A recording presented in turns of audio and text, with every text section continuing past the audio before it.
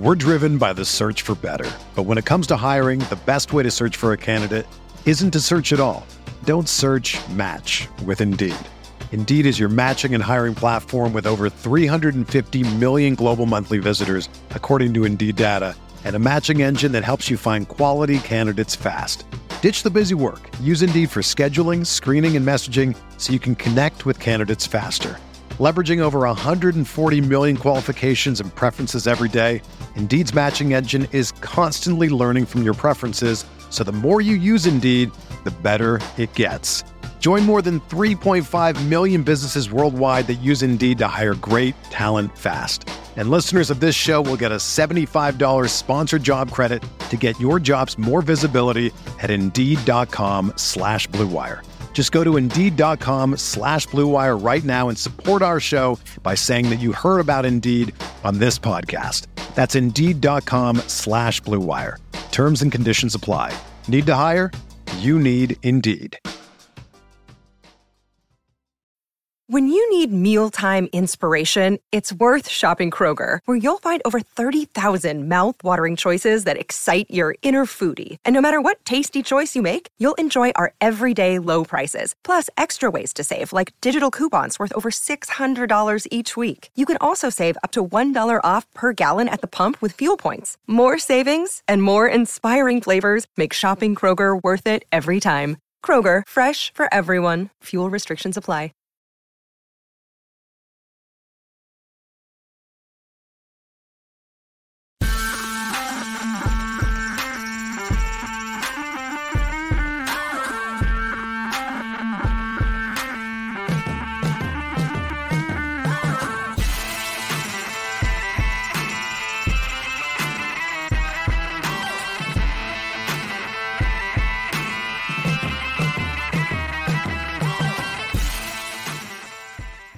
NFL Pick Six show. The Super Wild Card Weekend is down. Now the what is this, championship week? I should know the name of what this week is called. Not I don't yet. think it's what is it called? What do we call it? Divisional round football.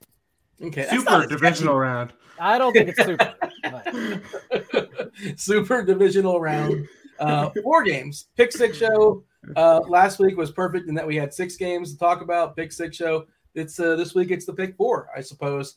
We'll be talking about every single game. We're going to break down all 4 games. We're going to be talking about. I see in our chat at YouTube. What's up, YouTube? Hit that like button. Subscribe. Turn on those notifications. Some of y'all actually listen to us live. I see Alexander in chat. How was the movie, boys? Yeah. Daigle assigned us a movie. We'll be talking about that later on. The movie stuff, all the nonsense stuff is after all the analysis. But yeah, we're looking forward to talking about Street Fighter, I'm sure. Raul Julia's last movie, I believe. They say George Costanza taught us to finish on a high note. I don't know if he did. Stay tuned for a review. Daigle, welcome back. 4 games to break down. There's different slates, obviously. There's the 2-gamer and the 2-gamer. There's the 4-gamer. We're just going to break them down game by game. We'll talk about it organically as far as how it relates to the slate. And any thoughts, as far as Super Wild Card Weekend that are worth throwing out there that you want to get out of the, you're having the old repertoire. I'm sure you have some thoughts as far as the past weekend of football. And of course, forward-thinking show. We're going to be breaking down these 4 games. I will gladly ride that divisional or that 2-game high again, since if FanDuel would have not cut us off, then it was clear that Brock Purdy, Elijah Mitchell, Christian McCaffrey, and Deebo Samuel, just jamming them all in together was the key actually to winning that 2-day slate, since the Chargers offense, Austin Eckler got there, but the Chargers offense did not get there, as we also talked about last week. So definitely I'll be playing both 2-day slates again. Looking forward to it. Yeah, I mean, we all had the nuts on the slate was canceled. I had the nuts too, right? We made the perfect lineup and it just disappeared. Who knows? And only, I don't know, we'll talk about it, I suppose, but it turned out to be a head-to-head. Just myself and producer Steve, we pivoted over to DK to make a 4-gamer. And, I don't know if we have a winner this week as far as the movie bets. We'll discuss that later. Back here is John Daigle. Is Rich Rebar from Rich Rebar. Rich, you're a champion. You're a flag football champion back from Florida. Congratulations. Take your victory lap. Are you going to be appearing at the Pro Bowl? It's flag football this year in the Pro Bowl. Maybe it was there scouts out there. A lot of people call out. They just want to go on their vacation. Are you on call just in case? No. That was it, man. The guys brought me out. What it is, I played forever. I haven't played in like 5 years, but we were state ranked in Ohio. We were one of the best teams in Ohio for a long time. And I played till I was about 35. We had a buddy break his neck actually. And that was kind of like the writing on the wall for a lot of us, was like, all right, we're getting a little too old for this. But the younger guys on the team that kind of replaced us, like they couldn't go. So they wanted to put together a 35 and older team for nationals. And they dialed me back up and they said, well, first of all, I lost 50 pounds this year. So I think they found out that I lost the weight, and they were like, "Cool, we'll ask Reeves if he'll go." And I was like, "Dude, I lost 50 pounds, but I got 40-year-old speed right now still." But I think that's why they asked. But I got asked to go, and we had a good time. We won it. We swept through. We didn't even lose. No one even scored on us the last 3 games. It was awesome. It was a great time, except for Dean. It was 40 degrees in Orlando, like 40 degrees. What the hell, man? Why was it so cold in Orlando this weekend? I don't know. I'm not that far away. I'm about 3 hours south, and I was in in Fort Lauderdale. It was like 35. It's egregious. I don't know what's going on. I can't speak for the weather. Maybe Chief Meteorologist Kevin Roth. You can ask Kev. He'll let you know what's going on there weather-wise. The people want to know 2 things, though, Rebar. They want to know your comp. Who's your wide receiver comp? Like if we go to playerprofile.com, we type your name in. Who's your comp? And were you out there exercising, or were you actually getting some reps? You getting some runs? Did you get in the end zone? Did you have a dance? Are you a player's coach? No, man. They're definitely, I would say, very much like a Jacoby Myers-ish type play. You know what I mean?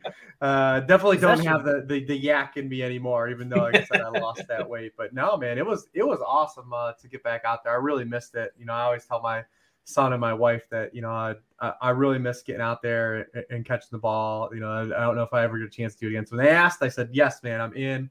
Got out there. I played full burn. Basically, I played like 90% of the reps. There is no celebrating, so you get flagged, man. So like no pumps. No, man. Yeah, there's refs and everything, man. Like it's legit. So we had really good refs too. It was awesome, man. It was a great tournament. Great. They always put on a great tournament there for nationals. So. It was awesome, man. I had a great time. I can't wait to eventually get a chance to go back if I get it. It is wild because, with us possibly reuniting in Nashville over Super Bowl weekend, I have those photos from the last time a lot of us were all together. And there's one in particular where it's Big Reeves, still the Lord, but Big Reeves, and Peter Overzet is carrying him. And at the time, that was a big deal because Reeves was bigger, and Peter Overzet is still just like the most ripped man in the industry. But now I feel like I could pick up Reeves with ease. We'll have to reenact that in 3 weeks, right? You guys are good to go for Nashville, I assume. I hope so. Yeah, but everyone's lives have changed over time. So like Overzet as a kid and probably can't make it. I will say this. I got to go to Galaxy's Edge too. Ultra disappointing. Does not live up to any hype that anyone sells. Oh, damn. What's Galaxy's? Is that at Disney World? It's at Hollywood Studios, the Star Wars area. Okay. Yeah. Did you knock out as many parks as you could, or just one, I suppose? No. So the last time I was in Florida, that had yet to be built. So it was something I had done, and, huge Star Wars fan. And my oldest is a huge Star Wars fan. So we wanted to go. He went with me, tagged along on the trip because he's cool with all the guys. We went. I don't regret doing it, but it's very low on the list of places to go back to in Orlando. All right, understood. Fair enough. I spent a good 4+ years there in Orlando. Well, UCF is like a half hour away, but it's Orlando, so technically, I suppose. Hey, 4-gamer, let's get to it. The people want enough of the pleasantries. Congratulations again, Rich. That is awesome. If the people on YouTube, feel free to show off the ring. You happen to have it next to you. I know you're too modest to do it on your own, but feel free to flaunt it. That's some pretty impressive. Yeah, it's behind me. I don't think Robert Kraft made it, but it was solid. It was a good get. We'll take a little ring on the way out. First game on the slate on Saturday afternoon, the Jags at the Chiefs. 52.5 is a total. A lot of nice totals this weekend. That's good to see. 45.5, I believe, is the lowest current total. We'll talk about that one soon enough. KC is an 8-point favorite here versus Jacksonville, who had one of the greatest comebacks in the history of the NFL. Congratulations to Trevor Lawrence and his victory celebration at Waffle House. I wasn't on Twitter that night. I assume Twitter was pretty even killed those first 2 quarters on Trevor Lawrence. Always in the gray. Twitter, not black and white. Always in the gray. You're right.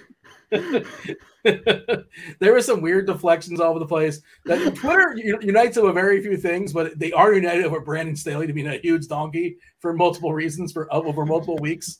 And apparently he's going to survive and he's going to keep his job. But actually, we did turn on him. We used to like him a couple of years ago, but good Lord, he's had a bad couple of weeks there down the stretch. Let's open this up here, John, as far as Jacksonville, Kansas City. Dealer's choice, start wherever you'd like.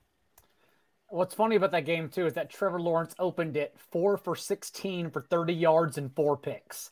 So the rest of the game obviously went really well for Jacksonville. But what's fun about the Jags in this game is that we've talked about this in the past. The Chiefs are 2-7-1 covering the spread in our last 10 games. Those 2 covers occurring against Bryce Perkins and Jarrett Stidham. And remember, at least we know that unlike a lot of coaches who have played the Chiefs in the playoffs, Doug Peterson already understands the assignment. He opened that first game against Kansas City in Week 10 with an onside kick and recovery, giving Jags the ball on their own 46-yard line to start. And then, of course, forced a fumble the very next possession, the opening possession for the Chiefs from Isaiah Pacheco. They just happened, the Jags at that time, still a young and developing team, to score 0 points on those 2 series of events. That should have punted. They punted in KC territory on both of them. So Doug Peterson clearly was half-stepping. You don't fake the funk. If you're going to go in, you go all the way in. Which Sean McDermott had to learn the hard way. It took him a whole year to get back to Kansas City and then understand that you don't play around here. But at the same time, also, remember, Trevor Lawrence completed just 44% of his passes for 9 touchdowns and 3 picks inside the red zone. Second half of the season, he's been an entirely different person. Has 61.5% completion rate inside the 20 for 14 touchdowns and no picks, including 5 of 7 for 3 touchdowns and 0 interceptions this past week against the Chargers. So I do think we're looking at a different offense here, a more aggressive one. I think we definitely get some pushback, and I think the Jags hang around, which alters the approach in DFS, whether we play the 2-day or 4-game slate. Either way you look at it, because we think the over is going to hit. Chiefs also still on the entire year, allowing the second highest rate of touchdowns inside the red zone. So overall, I think the Jags carry their weight and bring it on here. By the way, I went on Stat News. Anybody want to guess? I won't say it right away, and maybe it's been out there and I just missed it. But I was curious. Lawrence, 4 touchdowns, 4 interceptions. I was wondering if that was the first time it's ever happened. A quarterback had 4 touchdowns and 4 interceptions and won a playoff game.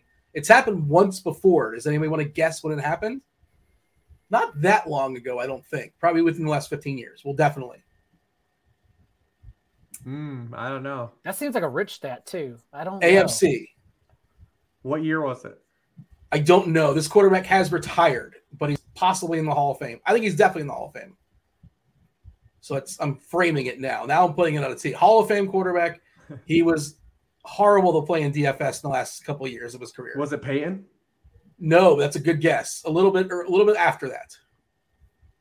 After Peyton. After Peyton. Yeah. He just retired like a year or 2 ago. Oh, so Breeze?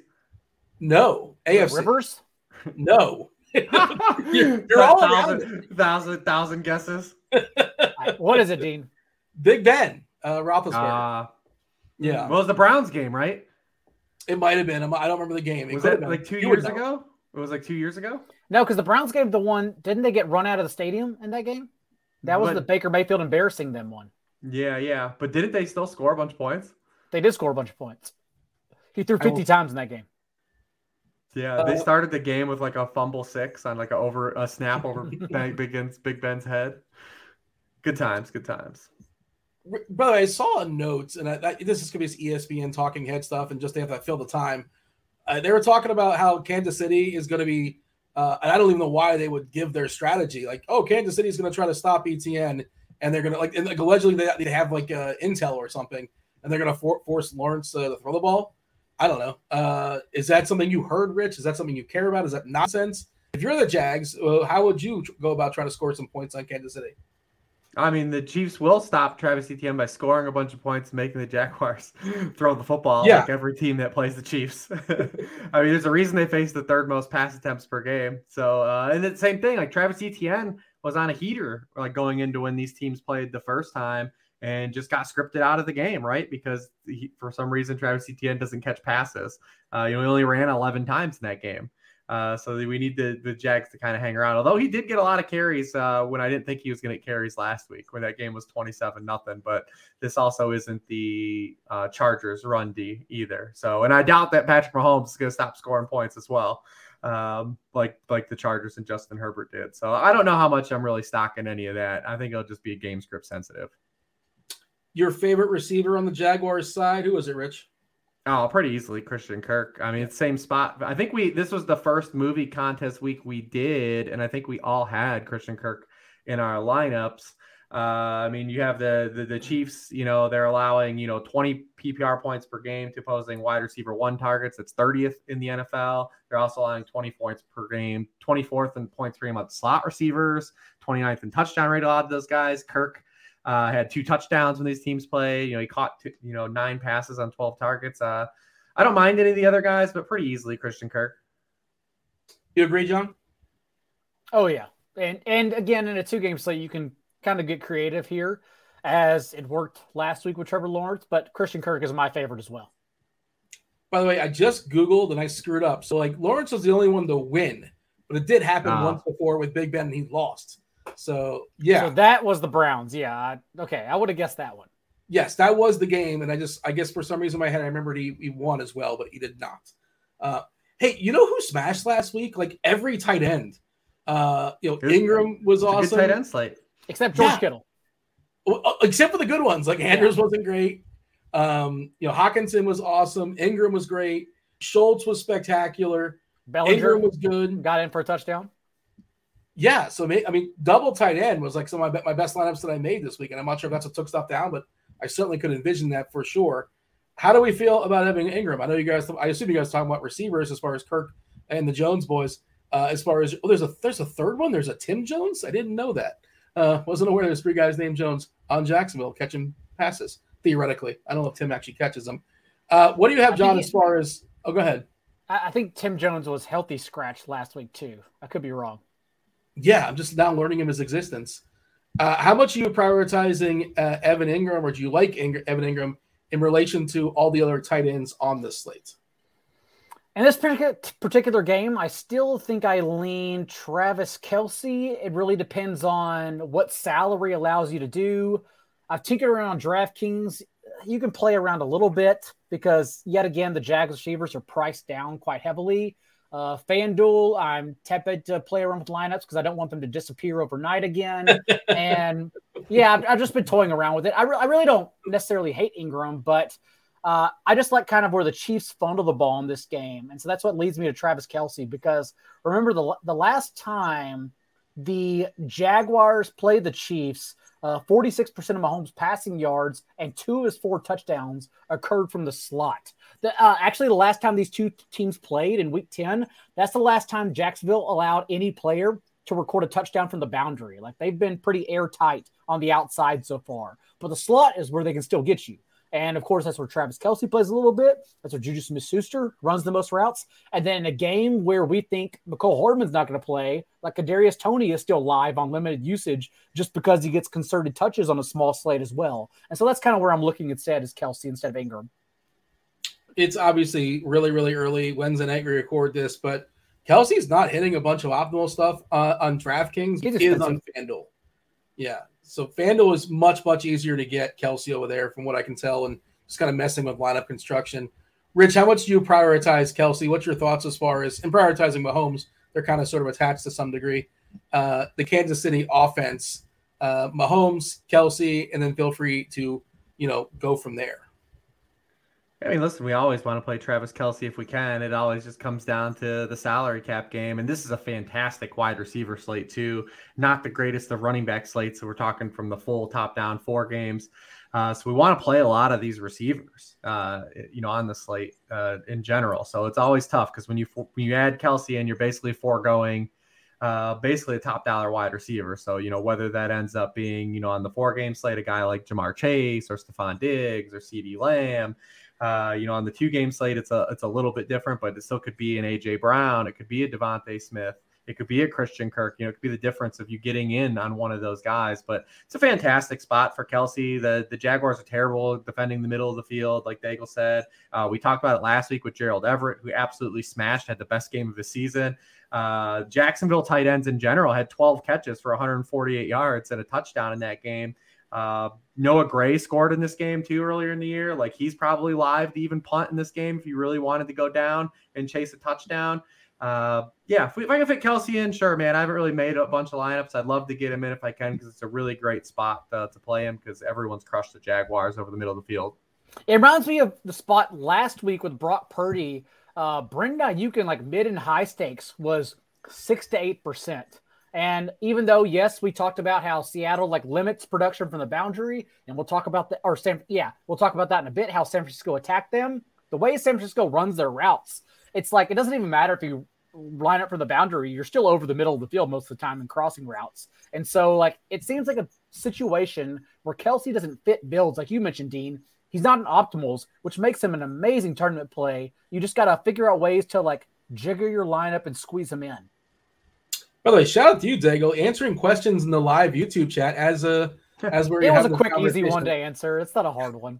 And I guess you're probably used to that too. Probably doing well. A lot of times you're vocalizing, but you've done plenty of streams, obviously.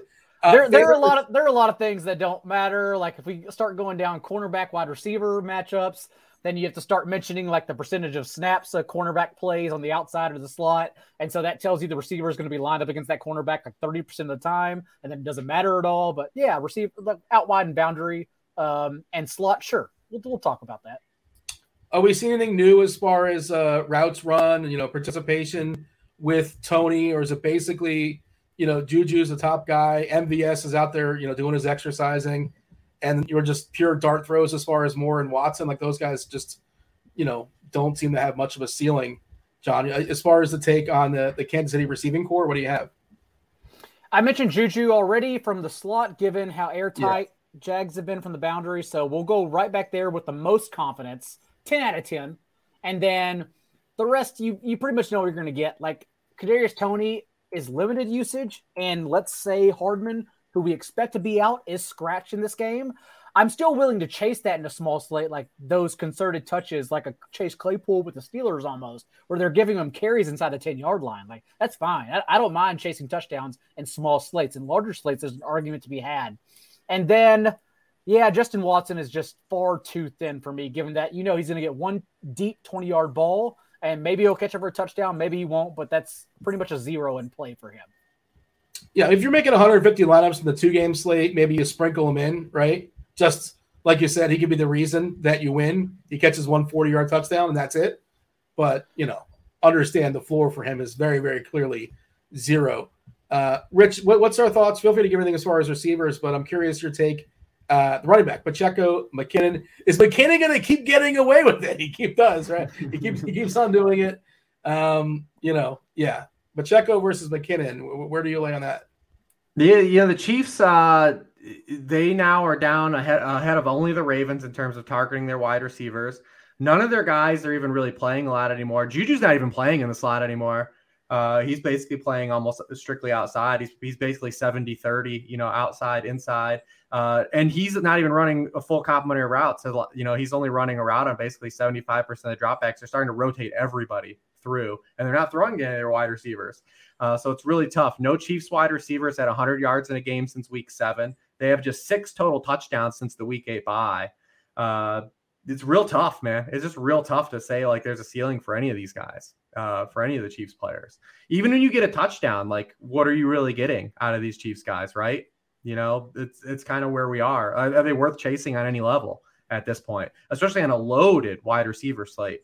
Kadarius Toney's going to get steam. He's going to get popular. You can feel it simmering. You can just feel it already. Everyone wants to be there for the Kadarius Toney pop pass and jet motion touchdown from 7 yards away.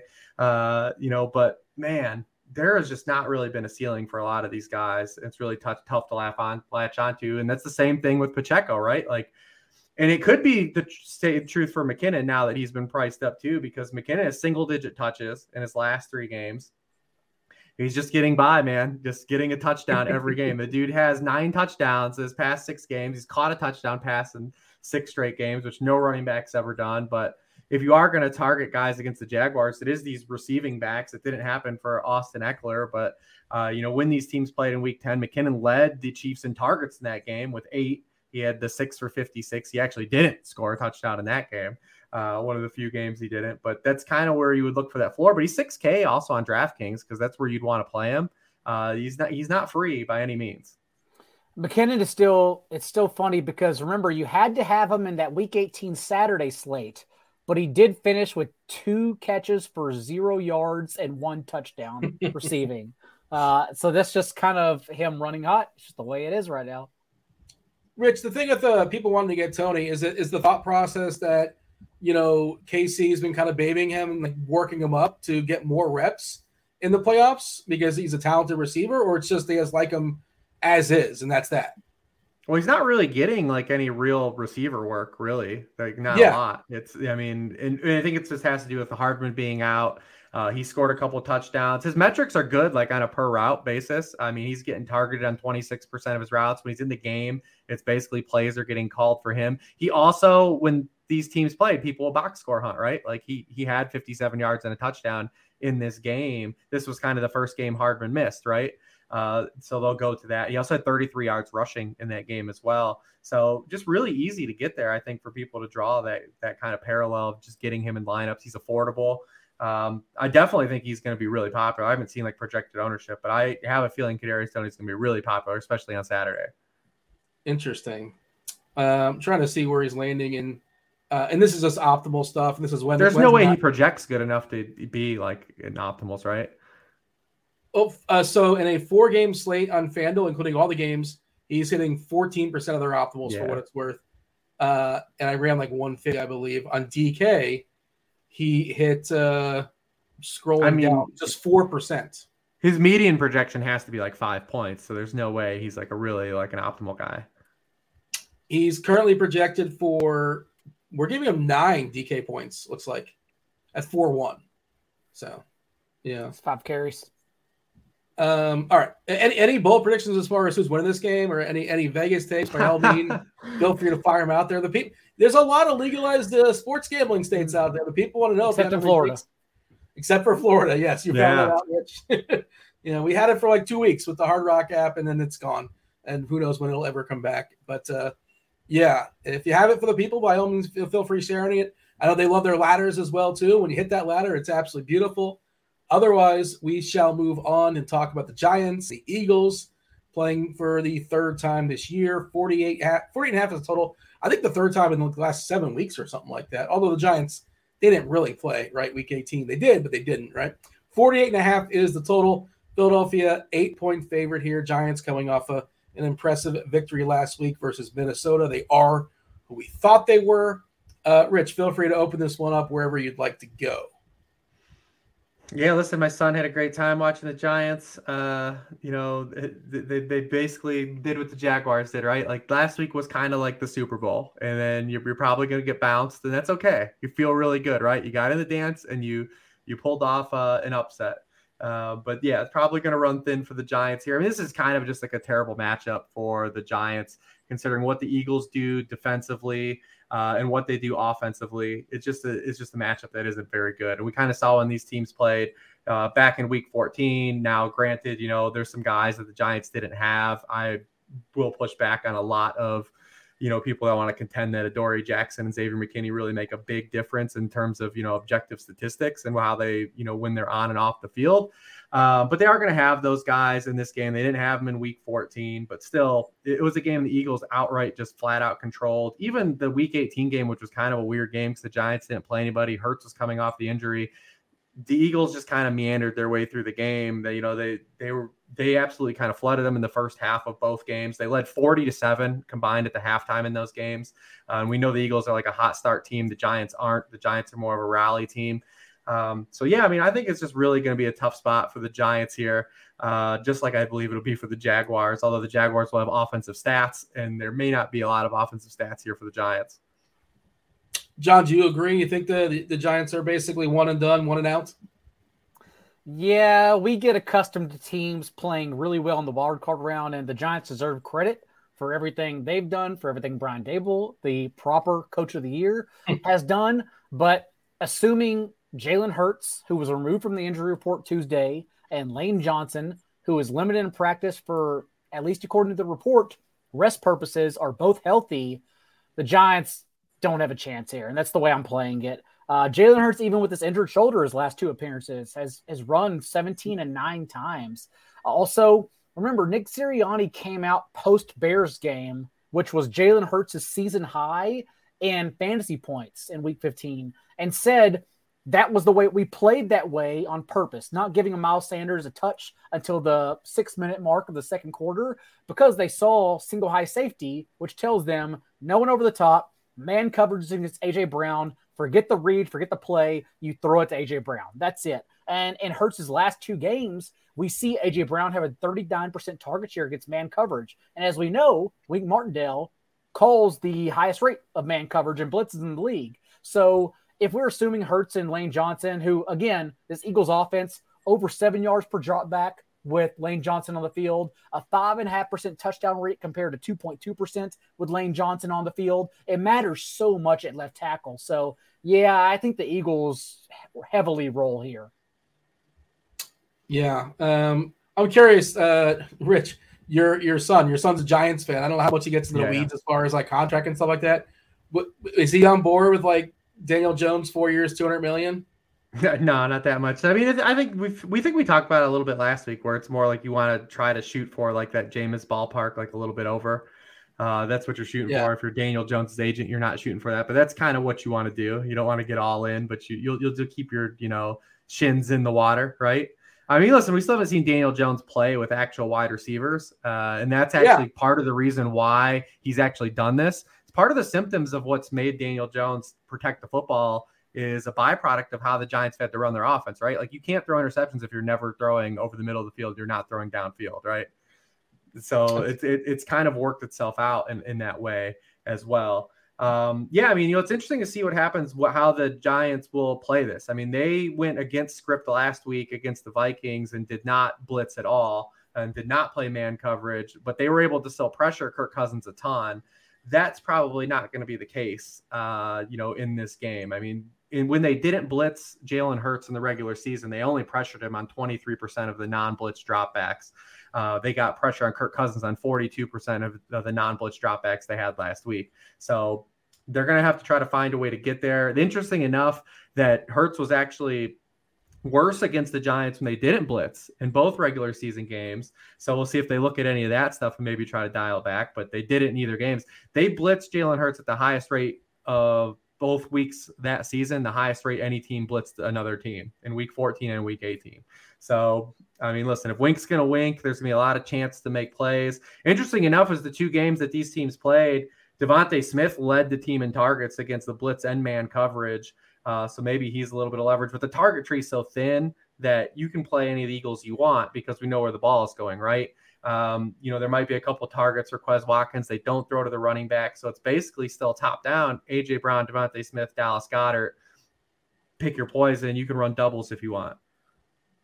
It's close that salary has gotten. Brown at 7, is at 7.6, and Smith at 7.2. There was a bigger gap, I would say, earlier in the year. Smith has definitely closed in on him. This is for the field. Either of you, if you're going to start a lineup, as you prefer to start with Mahomes or Hurts as like the foundation, presumably some sort of stack, some sort of game stack. Does anybody have a strong lean? Mahomes versus Hurts? I like Hurts personally for the rushing upside, which I think he has definitively in this game. Like Giants were the only team to allow an explosive play rate, so rate of carries of 10 plus yards, over 17% on the season. They're the only team to allow a rate of explosive runs over 19% in the last month of the season. So whether you look at short-term or the long-term trend, Giants are the worst rush defense in the league. But we also talked about that last week, and the Vikings not only were not going to change their approach, but also they can't run the ball anyways, whereas the Eagles will change their approach. Like, Miles Sanders had still 2 touchdowns in the first matchup these 2 teams played. So I still like Jalen Hurts a lot. And I'm still curious. I'm on the fence. I don't know how it's going to be played. It's probably subjective. It's going to change person to person. But knowing Brian Dable, like Rich mentioned, will change his game plan as he did against the Vikings, cater to what works best. I don't know if they're going to try to go point for point, the Giants, or if they're going to try to take away possessions and run the ball. It'd probably be bad if they try to run the ball. But we also saw Daniel Jones, a season high, 11 design runs for 7 first down last week. That worked at least against the Vikings. Do they do that again? Do they try to slow down the game? I don't know. And if that's the case, then the under is well in play here. So I'm still on the fence, but I would go Hurts personally over Mahomes. Yeah, feel free to chime in on that, Rich. And also the Philadelphia receivers, Brown, Smith, and is Goddard going to be able to do what Hockenson did last week versus Giants team? Caught a bunch of passes, didn't get in the box, but lots of targets. I think he hit over 100 yards as well. Your favorite these Giants linebackers are bad, man. That's my understanding. Is Goddard kind of a sneaky play this late? Yeah, he absolutely could be. I mean, the Giants are 30th in catch rate allowed to tight ends, 24th in yards per target. They've also allowed 610 yards after the catch to tight ends. That's 31st in the league. And the only player at his position that had more yards after the catch to Dallas Goedert was Travis Kelce. So there's an opportunity there for Goddard to kind of be the eagle to own. This game also could be kind of an ugly game, right? Like maybe not just what we saw in week 18, but this game could be kind of low scoring and not very good, right? You have the Eagles with another week off. Like we haven't seen Jalen Hurts really play like a full run out game in over a month now. He played in week 18, but it was kind of like a weird game where like they didn't really have him running any designed runs. He didn't really pass well in that game. It was against kind of backups. So, I mean, there could be a stumble here where the Eagles just kind of aren't on their like A game. That could be in the range of outcomes, and this game's kind of ugly. I think the hardest outcome for me is just believing that the Giants like score a bunch of points, right? Mm-hmm. Like that's kind of probably the hardest thing to believe. It's probably got to be a big Saquon game, and can he have a big game? I mean, we've seen the Eagles; they've been awesome the back half of the year against the run. Like basically, once they started to add that aged beef and Linval Joseph and Ndamukong Suh, and then they got Jordan Davis back. Since that time, week 11, they've got a 67% success rate against the run. That's 5th in the NFL. They have allowed a first down or touchdown on a league low 15.8% of carries. The only way to kind of really get them with backs is kind of out of the backfield. So maybe Barkley gets some usage in the receiving game, which we've really only seen against the Vikings. But yeah, it's really tough to see like this Giants passing game roll over what they did against the Vikings. And now remember too, Daniel Jones has only thrown for 300 yards in 3 games this year, and 2 of them came against the Vikings, who we've picked on all year. So like it's hard to say like they're going to have transitive property and bring that to this Eagles defense that has been really excellent, defending the pass all season long. You can get them a little bit in the slot, especially if Avonte Maddox is out, but I expect Chauncey Gardner-Johnson to move just and play nickelback, which wasn't available a few weeks ago when Avonte Maddox went out.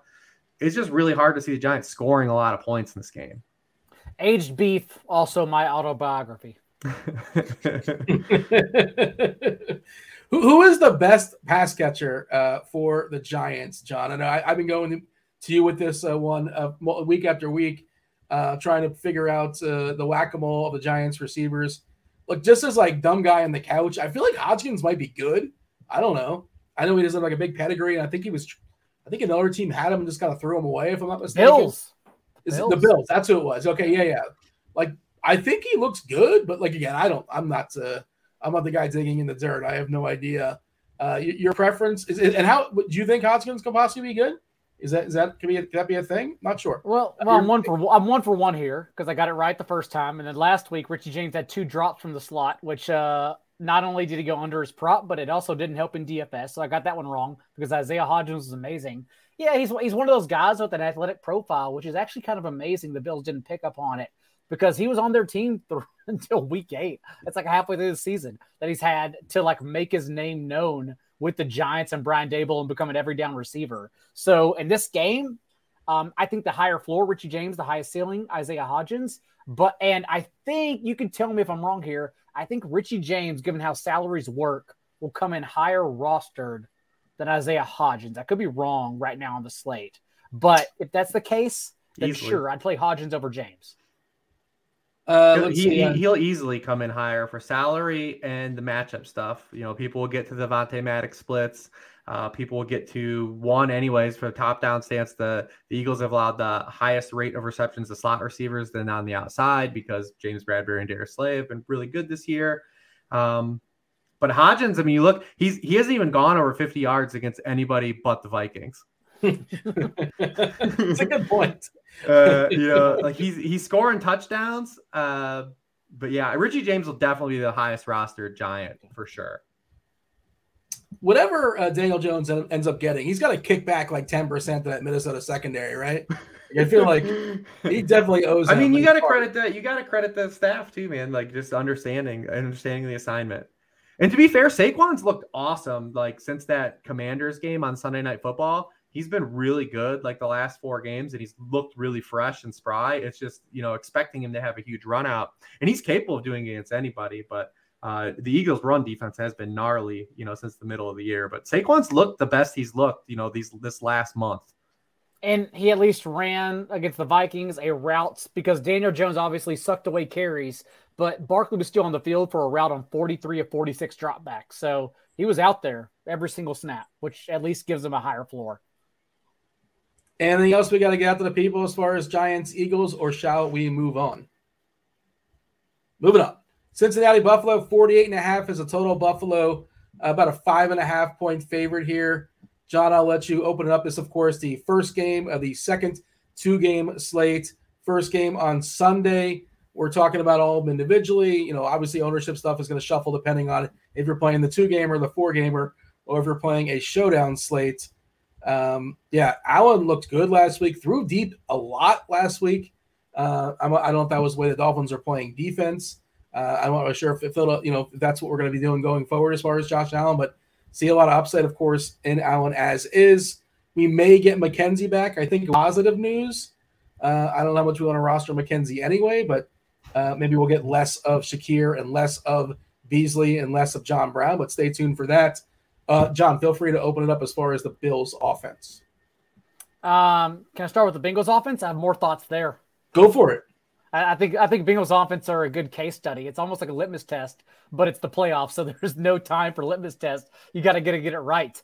But I've still tried to weigh here, like which narrative I'm picking, because Burrow, remember, against the Bills, engineered an opening touchdown drive against the Bills on Monday night, and it was only Lyle Collins missing at the time, whereas now we've seen in his last 11 quarters, no Collins, no right guard Alex Kappa, no left tackle Jonah Williams, who's lost this last game. And in that span, we talked about this last week, has averaged 5.7 yards per attempt, 3 touchdowns, and 2 picks. But also, like how the Bills are just excited to be done with the Dolphins, the Bengals are so excited to be done with the Ravens. They got to move on now because the Ravens have had Burrow's number throughout the year. They're the only team that allowed him to fewer than 7 yards per attempt in all 3 games. Burrow went 1 for 8 on throws 20 yards downfield against the Ravens this year, 19 to 46, a 41% completion rate for 14.5 yards per attempt against every other team. And so on one hand, you can say, well, he's played 2 of those 3 games against the Ravens in the last 2 weeks. So also that's when the Bengals were struggling on the offensive line. But at the same time, if you cite that and you cite the Ravens' too high safety usage because they did run out 2 high safeties to limit downfield passes on over half their defensive snaps, 57%. The Bills actually used 2 high safeties on the 7th highest rate in the league. So maybe they still are able to limit the Bengals and force them to quick throws regardless of what happens with the offensive line situation. So I personally think the ceiling could be limited in this game, which seems crazy to say, given that we saw, these teams have success at least for a couple drives against one another last time, given the public output expectation of this game. But overall, I do somewhat worry about what the final outcome of this game is for DFS. Rich, your read as far as the Bengals offense? Yeah, it's tough to say because, one, Jonah Williams, wasn't really playing that well in the first place. So, I mean, it could be a thing where Jackson Carman is potentially just a lateral move or potential upgrade. The right side's still concerned, but Burrow's just been getting rid of the ball so damn quick anyways. I don't know if it's like a huge impact. I mean, you look at this goes all the way back since week 11. I mean, he's 27th in the NFL in depth of target. Just 7.9% of his throws have been 20 yards or further or downfield over that span. It's 29th in the NFL. He's essentially been operating like Justin Herbert is. It's just flown under the radar because he's got a bunch of touchdowns and Justin Herbert didn't. And it was like, and it's not as much of a national story of like, why isn't Joe Burrow throwing deep, right? But it's not happening. They're playing that like he has the exact same splits as Justin Herbert over that span. So the fact that they've run such a quick game offense the back half of the year, like, does the offensive line really even end up being like a thing that impacts the actual passing game off rhythm more than it's been? What's been weird though is that we've seen like basically a concentration just to Jamar Chase. I mean, he's got double-digit targets in 5 games in a row. He's caught 7 or more passes in 8 games in a row. And we're starting to see like some, cattywampus production from the other guys that we weren't seeing during like the stretch run last year. Like T. Higgins has turned into just basically like an all or nothing, production type player. I mean, he now has 40 or fewer yards in 5 of his past 6 games. We know he still has the ceiling to get there because he's got an 8 for 128 mixed in. But like the hyper involvement of Jamar Chase is just kind of like really kind of neutered T. Higgins a little bit. Tyler Boyd's had the worst season of his NFL career in terms of per game usage. Hayden Hurst really doesn't really give us anything. So it's really kind of weird that we want to get the ball to Jamar Chase inherently, right? Like we do, but also we want to get some of these other guys involved because they've got a lot of weapons on that side of the ball. And the other guys really aren't coming along for the ride. And I think it kind of behooves them to start getting these guys the football more, like a Higgins and Boyd. And we'll see if that happens, in the playoffs here. Do you expect them to lean more heavily on the pass than the run for reasons of the line? line? They can't run anyways. It doesn't matter. They're going to pass an extreme amount is what you're expecting. For the most part, I mean, they always try to run. Zach Taylor will try to run a little bit, but they can't run. I mean, you look at, Joe Mixon, he's just been so bad. Over 44 running backs this season have 100 or more carries. He's 37th in yards per carry. He's 38th in rate of runs that go for 10 or more yards. He also has faced the light box at the highest rate among all running backs on that field. So, I mean, it's been a really tough run out for Joe Mixon. The saving grace for Mixon is, like Daigle said, like all that stuff, that all the too high stuff has really kind of fed into Mixon just having his career year receiving. Although he's really not doing a lot with the targets, but he's catching a lot more passes and getting a lot more targets as a byproduct of the way this offense has had to operate.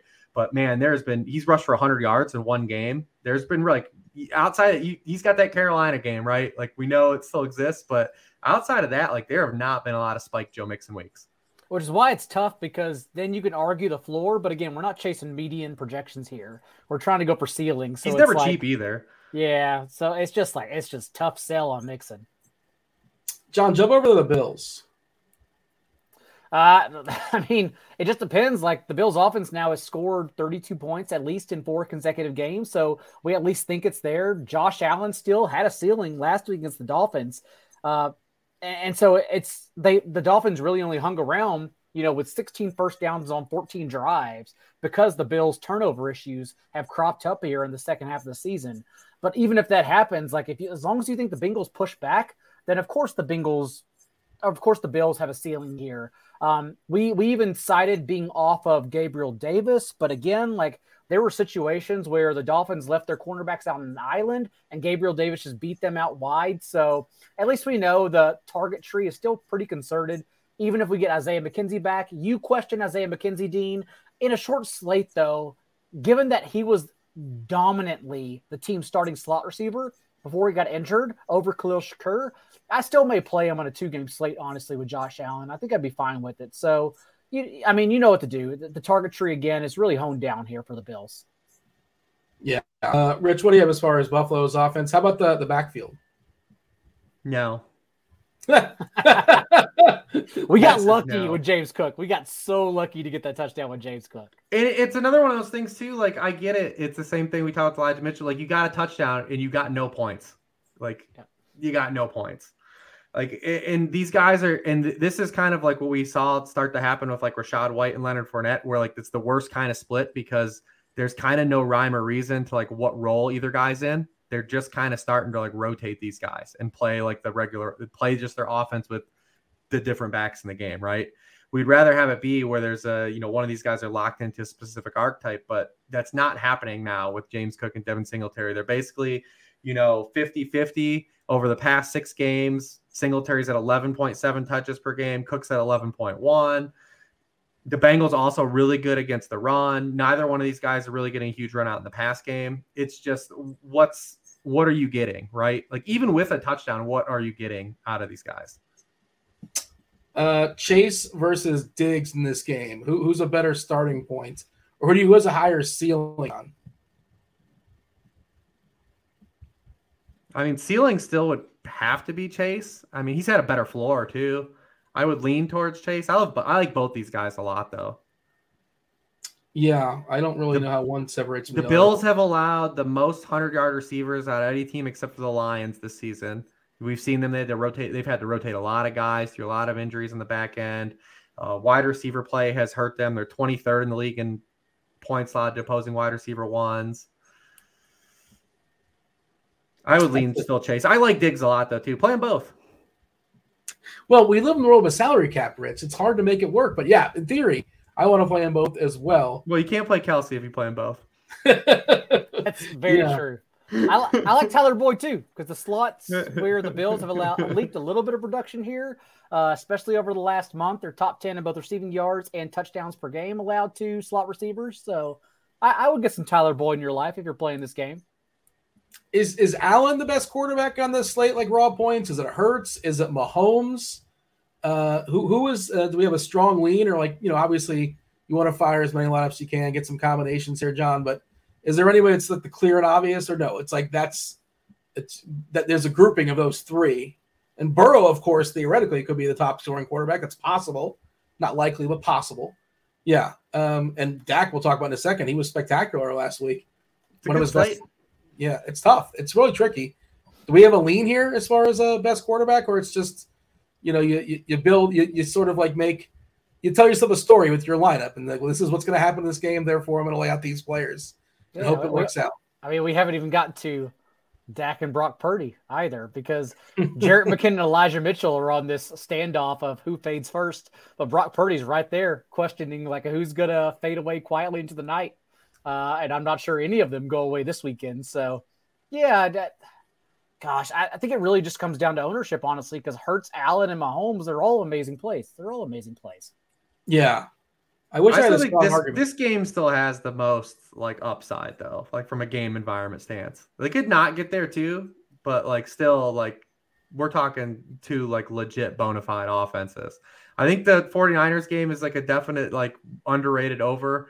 But there's a range of outcomes in this game where just neither team stops anybody, and everyone goes kind of wild. Since he has the best chance to counterpunch amongst like the Giants and the Jags, that's kind of what I'm hearing. Is that what you're saying? That is exactly what you're hearing. Okay, yeah, I think that makes sense. This line feels crazy to me too. The Bengals haven't lost the game that Jamar Chase has played. The 20 games in a row, they've been within 3 points. Yeah, wow. So you like the Bengals plus 5.5, 6? It feels like an overcorrection. Yeah. All right. One more game to talk about. Before we do that, we do want to appease our sponsor, Thrive. Producer Steve, feel free to find props on the page. So, we can get John and Rich to take a peek at them. For what it's worth, by the way, they have two separate. So they have like Saturday version, Sunday version. I'm not sure which one he's going to put up for you guys, but feel free to get some winners for the people. If you're not aware of Thrive, join in the fantasy prop action this NFL season with Thrive Fantasy. It's easy to play, no salary cap style contest, revolves around over-under style player props. Each prop has a fantasy score associated with the prop. The riskier the prop happens to be, the higher the fantasy score. You want to rack up the most points for your share of the prize pool. Use the promo code GRINDERS. That's GRINDERS for when you sign up. Deposit bonus up to $250 as well as free tickets. Terms and conditions do apply. Check out RotoGrinders review page for Thrive Fantasy in the description for more information on how to get involved in Thrive. And again, use that promo code GRINDERS to up to a $250 deposit bonus, and you get free ticket contest tickets as well. John, feel free to give the people some winners and be as ambitious as you want to be, as ambitious as you are, the more points you get. If we hit, then I give you enough time to peruse the props.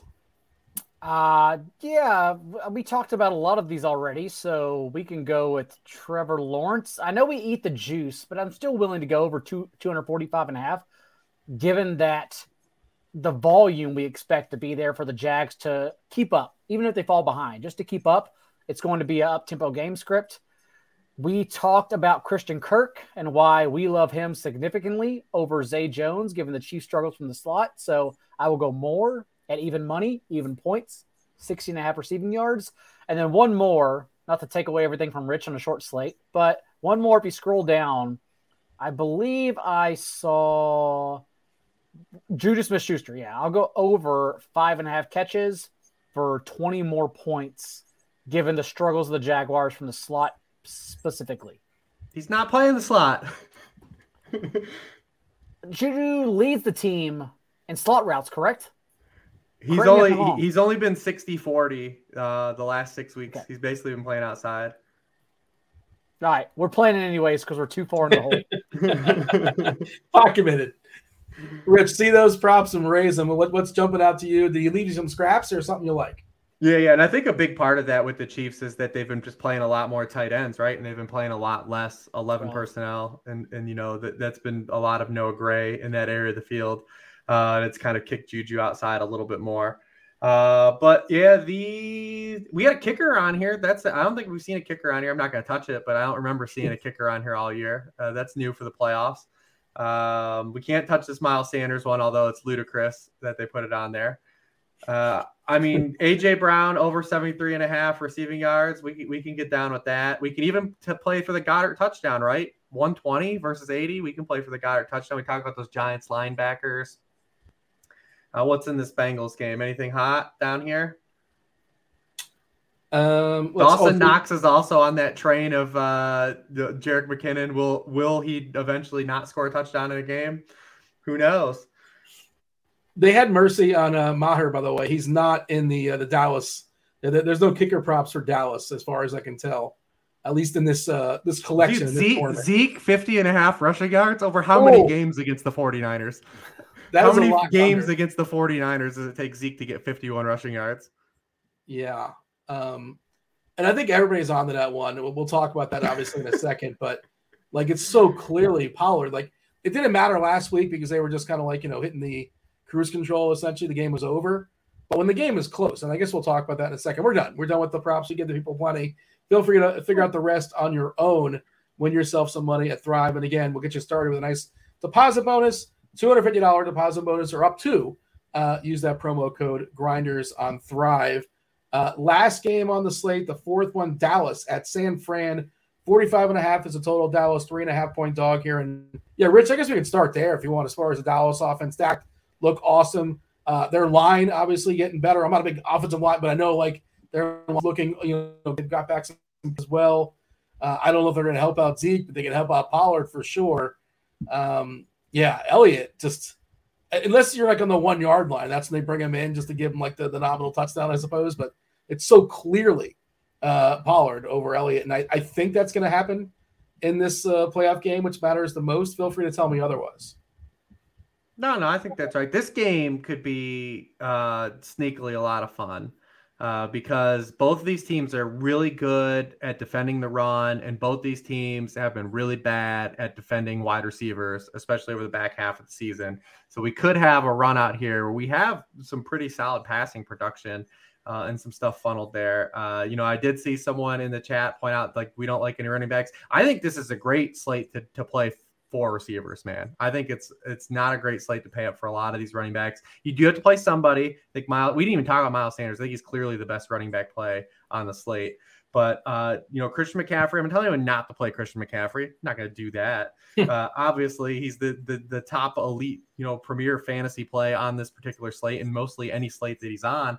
But, you look at his production, and it's come against a lot of these teams that are really bad against running backs. But there's a game mixed into his sample here over the past 5 weeks where they faced the Washington Commanders, and he only had 58 total yards. And Dallas isn't quite on that level, but they're not far off either. They're 11th in yards per carry allowed to running backs. They're 4th in success rate against running back carries. They've allowed just 6 rushing touchdowns to running backs in the NFL. That's tied for second in the NFL. They've allowed a first down or touchdown in just 20% of running back carries. That's 7th in the NFL. And they also have only allowed 6.4 receiving points per game to running backs, the 3rd fewest in the NFL as well. They've got a lot of speed and they can tackle, which kind of limits a lot of those dump offs. So, I mean, listen, CMC is going to be really popular. You're going to be able to jam him in on the slate, especially, but he's going to be really popular. Playing running backs against the 49ers, don't recommend it. Not very good. I think it's a great spot for the Cowboys to keep leaning on Tony Pollard. His playmaking ability and speed are definitely leverage over Zeke, but the most rushing yards an individual running back has had against the 49ers this year is 69 yards. The most yards per carry they've allowed to any running back on 10 or more carries is 4.3 yards. They're number 1 in the NFL in yards per carry allowed to running backs. They've only allowed 2 running backs to have 80 or more total yards in a game against them this season. So we're going to really need a big play out of Tony Pollard. But this game, we'll get to it, but man, I want the passing pieces here. This game could be a way better passing game than I think it's getting steamed up for. Feel free to jump in here, John, as far as your Cowboys take. Yeah, Rich likes Bills-Bengals the most. I like this game the most. I think the over is pretty sneaky here. I like this game the most. I just think okay. That from a top-down stance, the Bills and Bengals are the 2 best offenses facing each other. Sure, it'll probably garner the most ownership on the 4-game slate. I'm trying to think about Jags, Chiefs, but Kelsey makes it so hard that probably not. But overall, it's even funny to look at it considering Dak opened that game over 4 with 2 CeeDee Lamb drops and then went 25 of 29 for 300 yards and 4 touchdowns the rest of the way. What's funny, though, is that much like last week with the Cowboys having the advantage in the slot, it's the same thing for the 49ers here since the San Francisco has been exploited for the 4th most receiving yards per game, 3rd most touchdowns in the slot. So we still have confidence in CeeDee Lamb here. And on the other side of the ball, last week, the entire 49ers team combined for 2 catches for 15 yards from the slot. Basically all of the receiving production came from the boundary, and that was against a Seahawks defense that allowed the fewest yards per target all year from the outside. Whereas the Dallas defense has allowed 3 more touchdowns than any other team from out wide over the second half of the season. So we think that yet again, these pieces for the Niners through the passing game are going to be just as great. It was on Tom Brady knowing that the pressure was coming to get the ball out very quickly. But Pro Football Focus keeps track of quarterbacks getting the ball out quickly. And Brock Purdy this year has gotten rid of the ball in less than 2.5 seconds on 51% of his dropbacks. And he's completed 73% of his passes for the 3rd most yards per attempt on the season. So yeah, I think the 49ers have a lot of success through the air. And I think the Cowboys can get the job done too. Cheapest quarterback on the board, Purdy, but again, there's a big opportunity cost as well. 4-game slate, but if you're rostering Purdy, you're bypassing Mahomes, you're bypassing Hurts, you're bypassing Allen and Burrow, and heck, even Dak. You can say everybody else. You're making a bold stance there, and obviously you can't have to be the top at his asking price, but close to the podium for sure. Matt McCaffrey. Last 49er quarterback to throw multiple passing touchdowns in 7 straight games. Who was it? Brock Purdy's done it. Who's the last one? Kaepernick? Or is it Montana? We're young. How far back are we going? 2001. Who was the 2001 quarterback for San Francisco? Is it somebody I should remember? Yeah, is it Albert Kerbeck? Is it Jeff Garcia? Yep. Jeff Garcia. That's a good answer. Yeah, that's it. Forgot about him. Yeah, Jeff Garcia, Browns legend, Jeff Garcia. He had Terrell Owens for a little bit. So. Oh yeah. Yeah. So it's a small.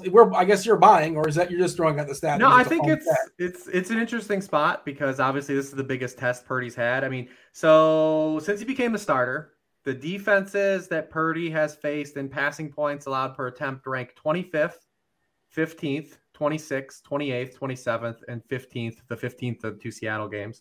And that was coming into the matchup that they faced. So Seattle's the best defense he's faced from a passing stance. Dallas, top 10 in that category. They're also first in the NFL in pressure rate. Getting home is pretty key. Purdy, when he's not been pressured on non-blitzes, leads the NFL in passer rating. He's completed 71% of his passes, 9.1 yards per pass attempt, 8 touchdowns. But when you can blitz and get pressure on him, he's only completed 50% of his passes, 3.6 yards per pass attempt when blitzed and pressured, 2 touchdowns, only 1 interception. He does have a high touchdown interception rate when just outright pressured on non-blitzes, but his completion rate still just 50%. He has a dip in yards per pass attempt. So we are going to see him actually tested for the first time in this game. But, the 49ers just have so many dudes that they can get the ball to, man. Like, they're just they put you in such a box. And they're all so versatile, right? Like, from a top-down stance, the 49ers don't have, like, the best, like, receiving unit. Like, they don't have a Justin Jefferson, they have a Chase. But in terms of depth and versatility, it's hard to say, like, there's a better offense than the 49ers, right? And that they just put you in so many binds, whether it be through Debo last week, taking away, Ayuk on the outside, or Kittle, or even using a guy like Kyle Juszczyk, being able to swap in a guy like Elijah Mitchell. There's a lot here to work with. And the Cowboys are going to be on their, 6th road game in 7 weeks, 4th road game in a row. And 6th in 7 weeks. They're going on a short week. 49ers have played on Saturday, so they basically have 2 extra days of rest. They're going from Tampa Bay all the way to Dallas, all the way to San Francisco. Not very ideal. It's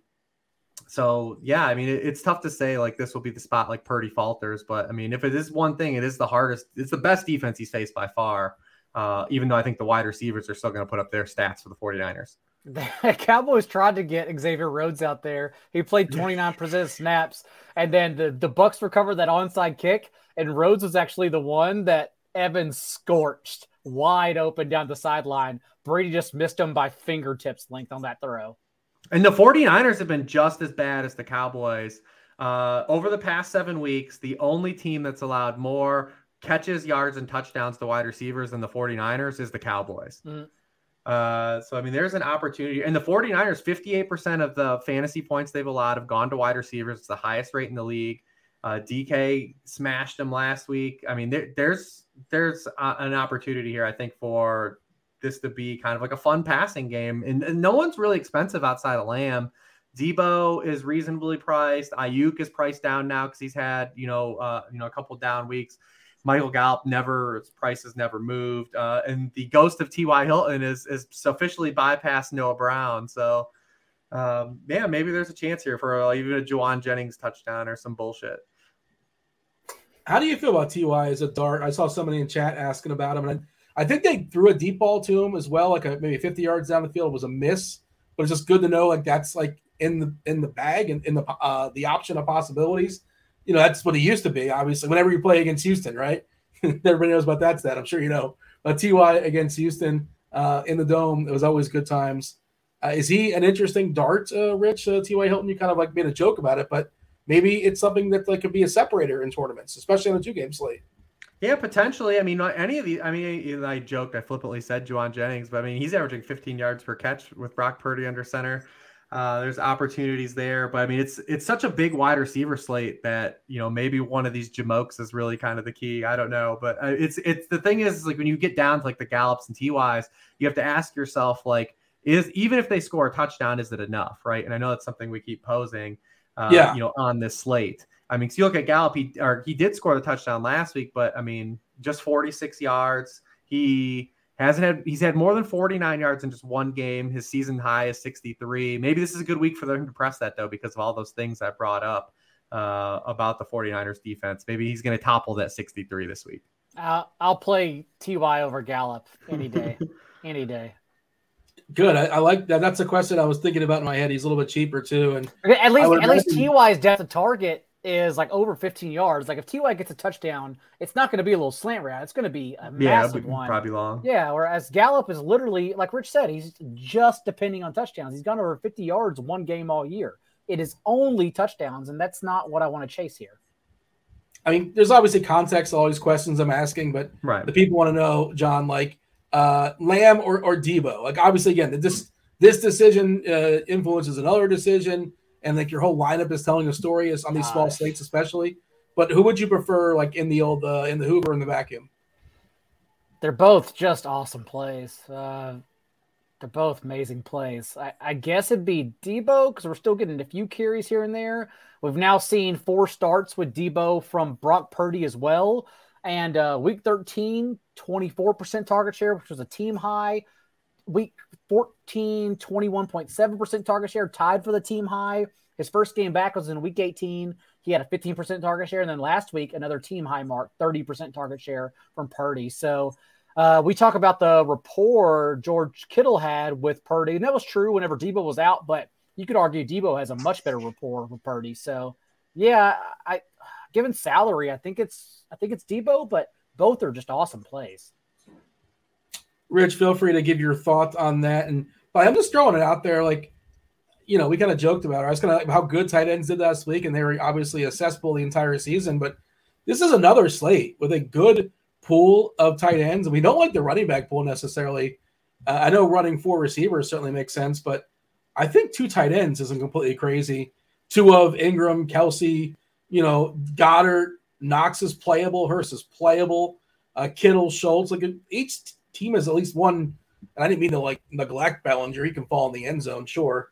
I don't know. Rich, is 2 tight ends. Is that in the conversation, the realm of possibilities when making lineups? I mean, probably just because I'm on all these receivers. So, I'm sure it'll be wrong. But man, this receiver slate is so awesome. I mean, I think Ayuk is a great play in this game too. This is a whole receiver slate, especially on the Sunday, is incredible. I mean, T. Higgins is finally super priced down, especially on DraftKings. He hasn't been the best, but like we know that like something exists there, a high ceiling.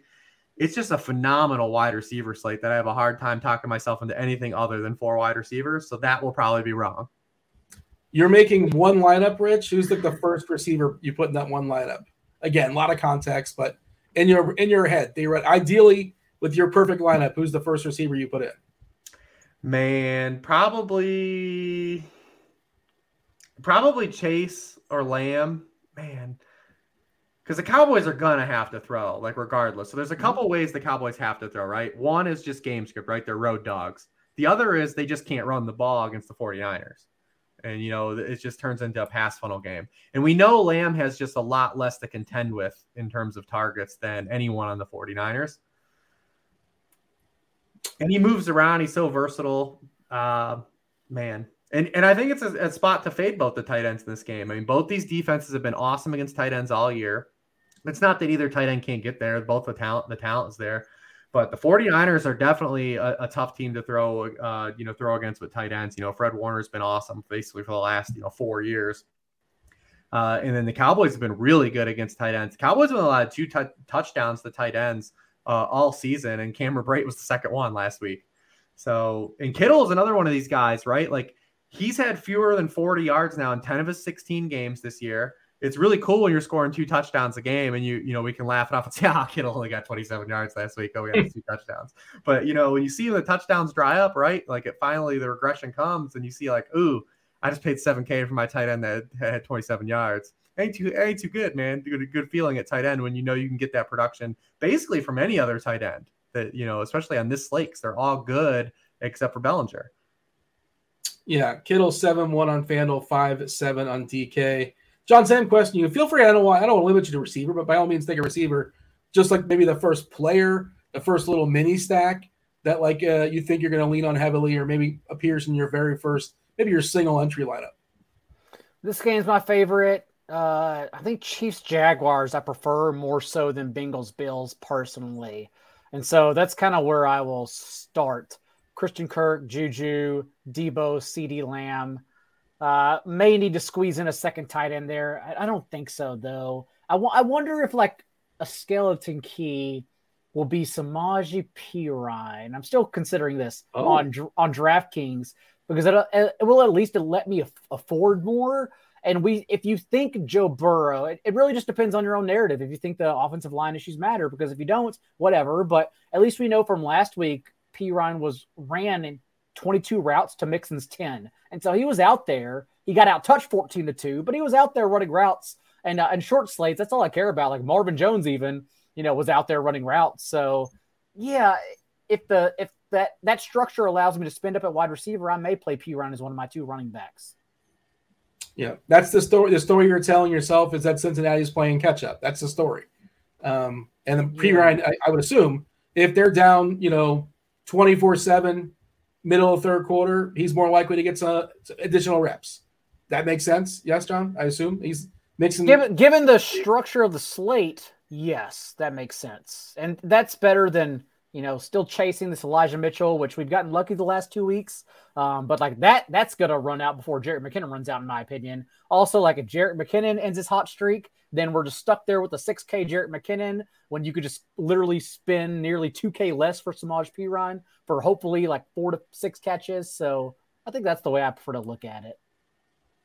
I mean, the Mitchell one, it's like they traded for CMC for this. Correct. They're going to give him as much as they can give him. They babied him kind of a little bit along the way, as much as he can, like a superstar. And Mitchell also is not going to catch the ball. Like, what is his out, right? Like, he's just on the field for a CMC breather and pick one. His out is a touchdown on 4 routes. That's his out. Yeah, like it doesn't feel great. Doesn't mean it can't happen, but what's the story you tell yourself that Elijah Mitchell is important in this slate? It's got to be a tall. You're going to take some leaps and bounds, I suppose. It's fun slate. There are a lot of good plays. It's a fun slate. I don't mind bricking RB2 this week. I feel like that's what I want to do. Yeah. I mean, because, especially on the Sunday slate, because just the floor versus the salary for everyone outside of McCaffrey is what I feel is almost similar to those guys, right? Like the floor for Tony Pollard, the floor for Joe Mixon, the floor for Zeke Elliott, the floor for either Bills running back. I mean, obviously, James Cook is we can remove him because of the salary. You play a James Cook, you play a P. Ryan, you hope for the best, outside of CMC, because the floor for all those other guys is really low. And if it gets you the stud receivers, that's what I'm saying, because I think the floor for using that salary for the Jamar Chases, the Stephon Diggs, your flavor of choice, whether you are a Lamb guy, whether you're a Diggs guy, whether you're a Chase gamer, all of the floors for that salary is just so much higher. I can't use 7-7 on Joe Mixon, right, versus Stephon Diggs. Especially if, like you said, Rich, you're expecting Kadarius Toney to get steamed. I'd much rather just pay down at a different position too, which at least helps flip the build a little bit. Yeah, I mean, the Saturday through Sunday opens up a little bit more if you're doing the both. I mean, particularly on the Sunday only slate. I mean, it's Christian McCaffrey, and then I think everyone has really sketchy floors, like really basement level floors. Outside of it, because McCaffrey, even with you obviously want the spike what you're paying for at that salary, but like McCaffrey, like outright failing is feels like in the lower end of probability versus any of the other running backs just outright failing. I like that thought process. I think it makes a ton of, even though it's not even it's not a good math play. It's not that you like them, but it's what does it get you on the rest of your lineup, and it gets the guys you really, really want, and it gets you probably an extra stud. I haven't built anything out just yet, but that makes a lot of sense as far as getting the premier receivers and just get the right combination to land on. Because on the Sunday slate, you can theoretically build around all of the big receivers and get them in. Like you can play Chase, Diggs, and potentially either Debo and Lamb, if you're bricking RB2 because the cost for Ayuk is so low. Potentially the cost for T. Higgins is low enough to where you can use one of those guys as well. And those guys have ceilings higher than a lot of the running backs on the slate. Yeah. Interesting as far as lineup construction Sunday only. We're going to be doing I guess we're running it back as far as our movie bet. We're going to be doing it one more time.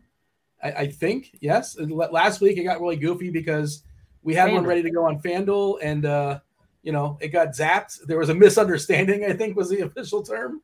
We thought we had a contest. Yeah, man. I never saw like any of the fallout there because obviously I was tied up Saturday. I'm not even like what even ended up happening. I mean, FanDuel just like they sent out a tweet and said like, sorry for the misunderstanding. These contests are gone. Basically, the site collapsed live in front of everyone. Like literally, every lineup got taken off the site, and then eventually the money was refunded, and that was it. That literally just disappeared out of anywhere.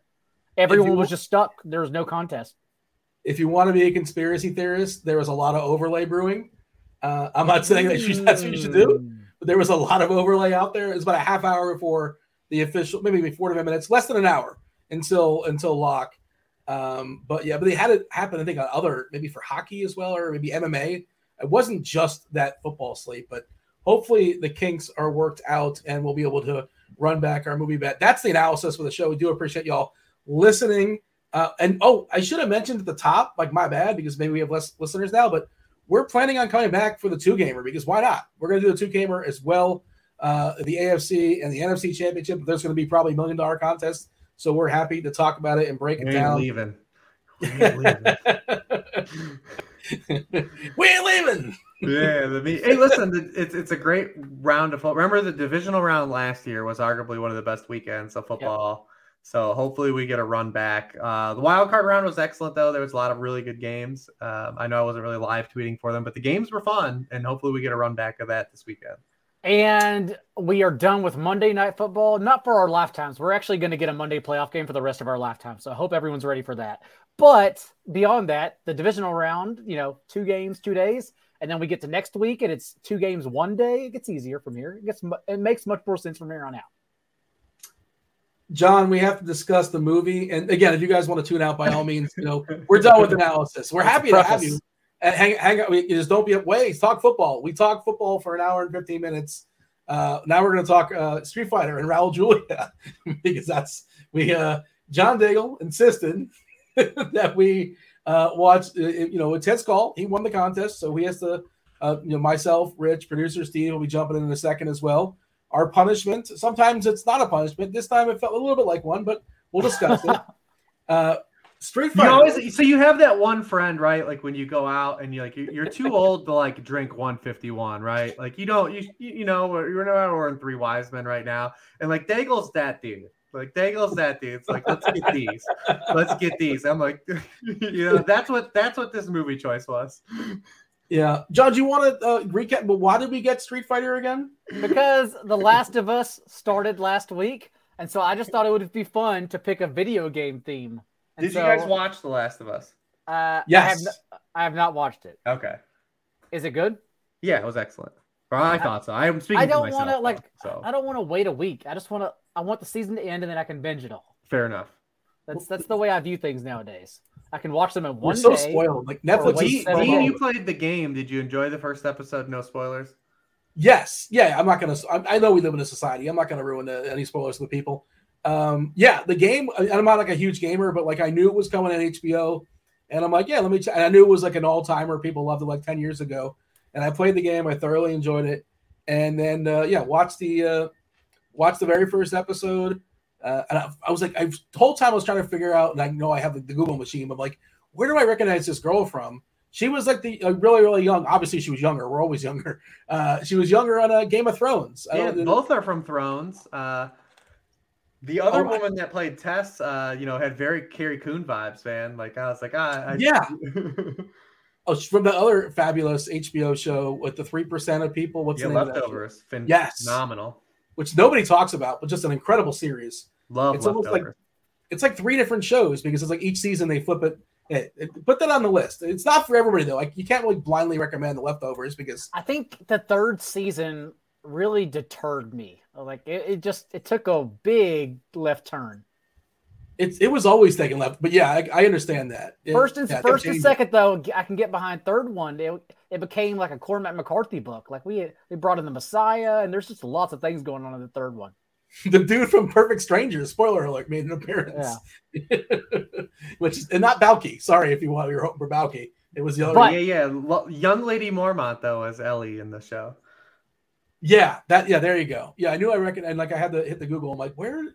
Because she's got a pretty, I don't know, recognizable face. I guess you can say. Just obviously, Pascal was a legend on Thrones. Right. Yeah. And Narcos Mexico, which is everyone should watch because it's an incredible series. I've not watched any of the Narcos stuff. I hear it's great. Narcos is incredible. I've heard it's good. And there's very violent, but very, very good. Yeah. That's a good. Well, we should talk about Street Fighter. We should have watched that. We should have watched Narcos Mexico. Anything to? Yeah, I'm just deflecting at this point. We should have watched Narcos Mexico instead of Street Fighter, which I picked for the video game theme. But to be fair, I did give you all like 4 or 5 choices, and I understand some of those choices consisted of the Super Mario Brothers movie. But even I, after watching Street Fighter, would argue that was probably a better choice, not remembering anything about the Super Mario Brothers movie whatsoever. Street Fighter got 11% on Rotten Tomatoes. It's definitively one of the worst movies of all time. And I just thought, because I liked it as a kid, probably because I enjoyed Street Fighter, the video game, I thought, okay, it can't be as bad as everyone's saying since I recall enjoying it as a teenager. And that's not the case. I watched it night 1 and I fell asleep after like the cage fight scene, which is terrible. And then I thought, okay, it was late at night, no big deal. Let's watch it again. I turned it off. I was like, I have to split this into 3 segments because this movie is so horrific. And then I eventually finished it up. And in the end, as you know, nothing matters. It doesn't matter in this movie. It just kind of goes. So, yeah, we should have watched Bloodsport or Narcos Mexico or something else outside of Street Fighter. Yeah, 11% according to the critics. Now, some people say, well, what about the audience? That's what matters. 20%.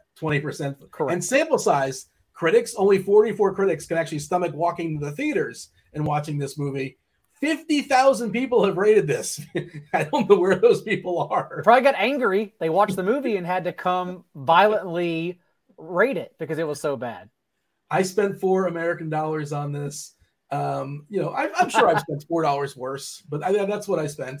On Amazon to watch it. Same as me. I will say I've seen this movie a few times, and I knew what I was getting into, and I went in with just to enjoy the terribleness, and I had an all right time doing it. I watched this while I was riding the bike. I appreciate the Bisonopolis. The name. They had a nice a good display, right? Like we don't see those a model. We don't see a nice model anymore on a desk. It looked like someone made that thing out of like $4. Like they just got those like paper mache buildings and stuck them up. Had fun with that. But yeah, it's there just to be goofy. If you treat it like it's goofy, you can kind of have some more fun with it. But it's objectively not good if you want to get anything, from it. If you're trying to really pry anything from it. I'll give it. I'll say a couple. I mean, it's not as bad as I thought it would be. You can put that in the back of the DVD. I thought it would be worse. And I will give it credit. Like there's like these, this world. Street Fighter is 10, 15 characters, 20 characters that have already like been established, and they found a way to create a story with these characters, which that's not easy to do. And some of them are sort of crowbarred in, right? Some of them doesn't make a lot of sense logically, but like they at least sort of like tried, and I appreciated that there was an effort to do that, and like that's not easy as like a thought. And of course, like it came out in the mid 90s and it certainly looked like it did. It was dated for sure. I've never really thought of Raul Julia as like, this is like the big boss. Like he doesn't look like a guy that can really kick a lot of dudes' asses, but good for him. Like he doesn't seem like a big tough guy, and he played it up. It was kind of, he was having fun. He leaned into it. He leaned into it well enough. Yeah. And it's disappointing for his career. I'm pretty sure that was his very last movie. Even at the end of the credits, it said, like it kind of gave him like an homage, like a kind of a shout out. Because I don't know. Go ahead. The thing that kills this movie the most is the dude that plays Ken is awful. Yes. The dude that plays Ken is absolutely miserable in this movie. Like, and it makes it so bad. Ken is terrible. He's definitely terrible. I also thought that Van Damme is bad for different reasons, but you know why that he got that role. Yeah.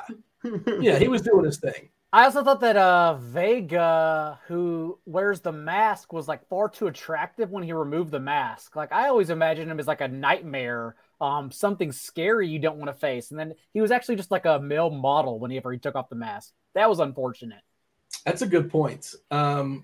But Damian Chapa, sorry, Damian Chapa, if you're out there listening, that he played Ken Masters. I don't know what else he's done beyond that, but they saw him act in this movie and said no more. He's a working actor. He has his moment. He's a director now and a producer. That's what he's doing. Good for him. He's behind the camera. He's doing some things. He was in Under Siege, which we should also watch one day. Steven Seagal is an upgrade or a Hell yeah. downgrade from John Claude. It's an upgrade from this movie. I know that. I'm gonna object you guys to watch the Seagal SNL, which is like it's hard to find the Seagal in SNL, but if you find it, it's amazing. Just remember, if you go with Daigle to the bar, he's buying you that 151 shot. Is producer Steve coming in on this? I'm not sure if he watched the movie with us or not, but there's a reason he hasn't jumped in. Yeah, he watched the movie. 1 out of 10, maybe the worst movie I've ever seen. I wanted to watch one of Daigle's other suggestions. Super sad. Hey, there's still time for you to go watch Mortal Kombat. Super Mario Brothers. If yeah, you it was a newer one. Ready Player One. Yeah, I think. Yeah, I would have much rather watched that. All right. I got some DMs agreeing with me on the book too. By the way, the book is still amazing. I was a little excited because I forgot it was Street Fighter, and when I was looking it up, I was thinking it was Mortal Kombat. So I'm like, oh, it was a choice. To be fair, the first Mortal Kombat does not hold either. Right. That's why I was hoping y'all picked that one because it's not good. I just rewatched that recently. Okay. I have not rewatched it recently. I remember it was bad. I did go to theaters for the remake, and I had fun. That doesn't mean it's good. I just remember having fun. That's the most important thing is if you had fun. That's right. Not it is about having fun. Good or not. Fun, and if Reptile shows up. We're always just looking for Reptile. We need him in every movie. What's that? The Ice Cube movie, Anaconda? Are you a big fan of Anaconda? Oh yeah. John Voight's accent in that movie is incredible. Jennifer Lopez, Owen Wilson's in that. That is a cast. There is a good cast there for sure. John Voight's accent in that movie, though, oh my god, just impeccable. I don't know. I guess we don't have a movie for this week again because half the guys, you guys are eliminated. You didn't participate, which is fine, and there was all sorts of confusion. But I guess we'll run it back one more time. And I have a proposal. If you win, I guess this will be the last time we're doing it this year. Yes, I think so. You could assign each person your own. You could personalize it. With that person, if that makes sense. Is that a good idea or a bad idea? Maybe it's a bad idea. Are we gonna? If we win, do we have until like Monday through Tuesday to watch it? Is that how this works? I didn't even think of that. Yeah, I guess turn it around. Will you guys be able to do? I can make it work. That's not a big deal. Is that an issue for you guys, or we can knock it out this week? Yeah, it should be fine. Okay. I actually might be seeing Daigle in person next weekend. You definitely are. Yeah. Who's coming to who? We both may be going somewhere. Yeah, both intertwining. There's a poker night in Dayton, Ohio that we're going to. What? Okay. Is this with the what was God? I couldn't think of it. In Rounders, Matt Damon with the police. That's why I don't know why I was going. I will not only buy you a shot of 151. I'm Worm. Yeah, I'll get you kicked out of the poker game. Well, listen. We'll all just concede. We'll punt, and we'll all watch Rounders for next week. Oh man, that sounds amazing. That sounds incredible. Has producer Steve seen Rounders? I'm going to bet no. If anyone wants to take the other side, I'm going to say no. But you should, Steve. You really should. I have not. You guys are all right. Yeah. Maybe we should just watch that instead. It's yeah. You could argue Matt Damon's been in like 3 of the top 20 movies of all time. If you want to make that argument, I might. You can make it. He was in Saving Private Ryan. He was in Downsize. No way, top 20. That's top 20 worst movies of all time. But he was also in what's the other great movie? Good Will Hunting. Yeah, there you go. Hunting. Oh yeah. Also, Ocean's 11 is like the best airplane movie possible. So he was in that. What a take! Why is Ocean's 11 the best airplane movie possible? It's smooth. It flows smoothly. There's nothing wrong. It's funny. It's a heist. Anytime you have a heist, it's the perfect movie. Ocean's 11 is a perfect movie. Dean, do you want to know what I watched on the airplane? Oh yeah, well you didn't. Yeah, I heard you say it, and I was going to ask you. You said you watched it on the bike. The Street Fighter. Yeah. You were embarrassed. You didn't want somebody judging you over your shoulder. I didn't. I was worried. So I watched Clerks 3. I couldn't think if you're gonna watch that, that's an airplane movie, 100%. So I watched Clerks 3, and then I watched we brought up Pedro Pascal on the way home. I watched the movie with Pedro Pascal and Nicolas Cage. What movie's that? Unbearable Weight of Massive Talent or whatever. I watched that. Yeah, with Tiffany Haddish. Yeah, it's fine. It's kind of the same joke, sort of, but it's fine. Those were what I believed were good airplane choices. What's the worst airplane movie? Airplane? Like, is that Snakes on a Plane? Like, what's the worst? It's got to be like an airplane crash movie, right? Like you got.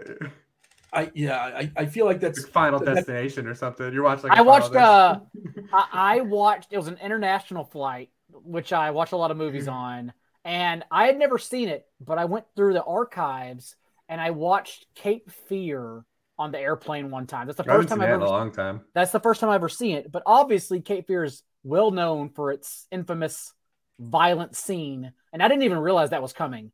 And boy, is that scene like not only brutal in general, but then to have people watching it over your shoulder as it's happening, it's like I am very uncomfortable in the moment right now. So I would say Cape Fear is probably the worst airplane movie of all time.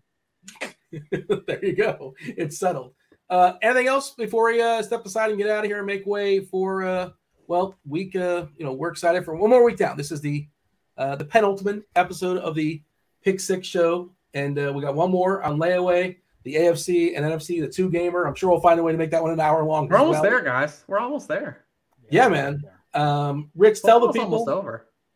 Tell the people where they can find you on Twitter. I'm sure they don't know at this point.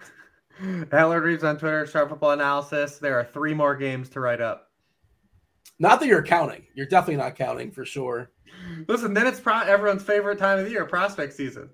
Yes. Daigle, how about yourself? Tell the people where they can find you. I'm already beaten down for people tweeting about prospects. It's like, just give it a couple of months. Everyone calm down and segment the season accordingly. You don't need to rush out there in the streets and start saying dumb shit already. Are you not? You want to be first, though. You got to be the first guy to No, you don't. No, you don't. You want to relax your entire life. You don't want to be first ever. Also, Twitter is unusable right now, too. Like, if I get on TweetDeck, I cannot read anything like as accordingly to like what the time it was tweeted at. I respond to people that tweeted things 2 days ago, and I don't even realize it anymore. So whenever Twitter works, let me know, and I'll get back on to it. At @JDaigle for broken Twitter. That's where you can find me.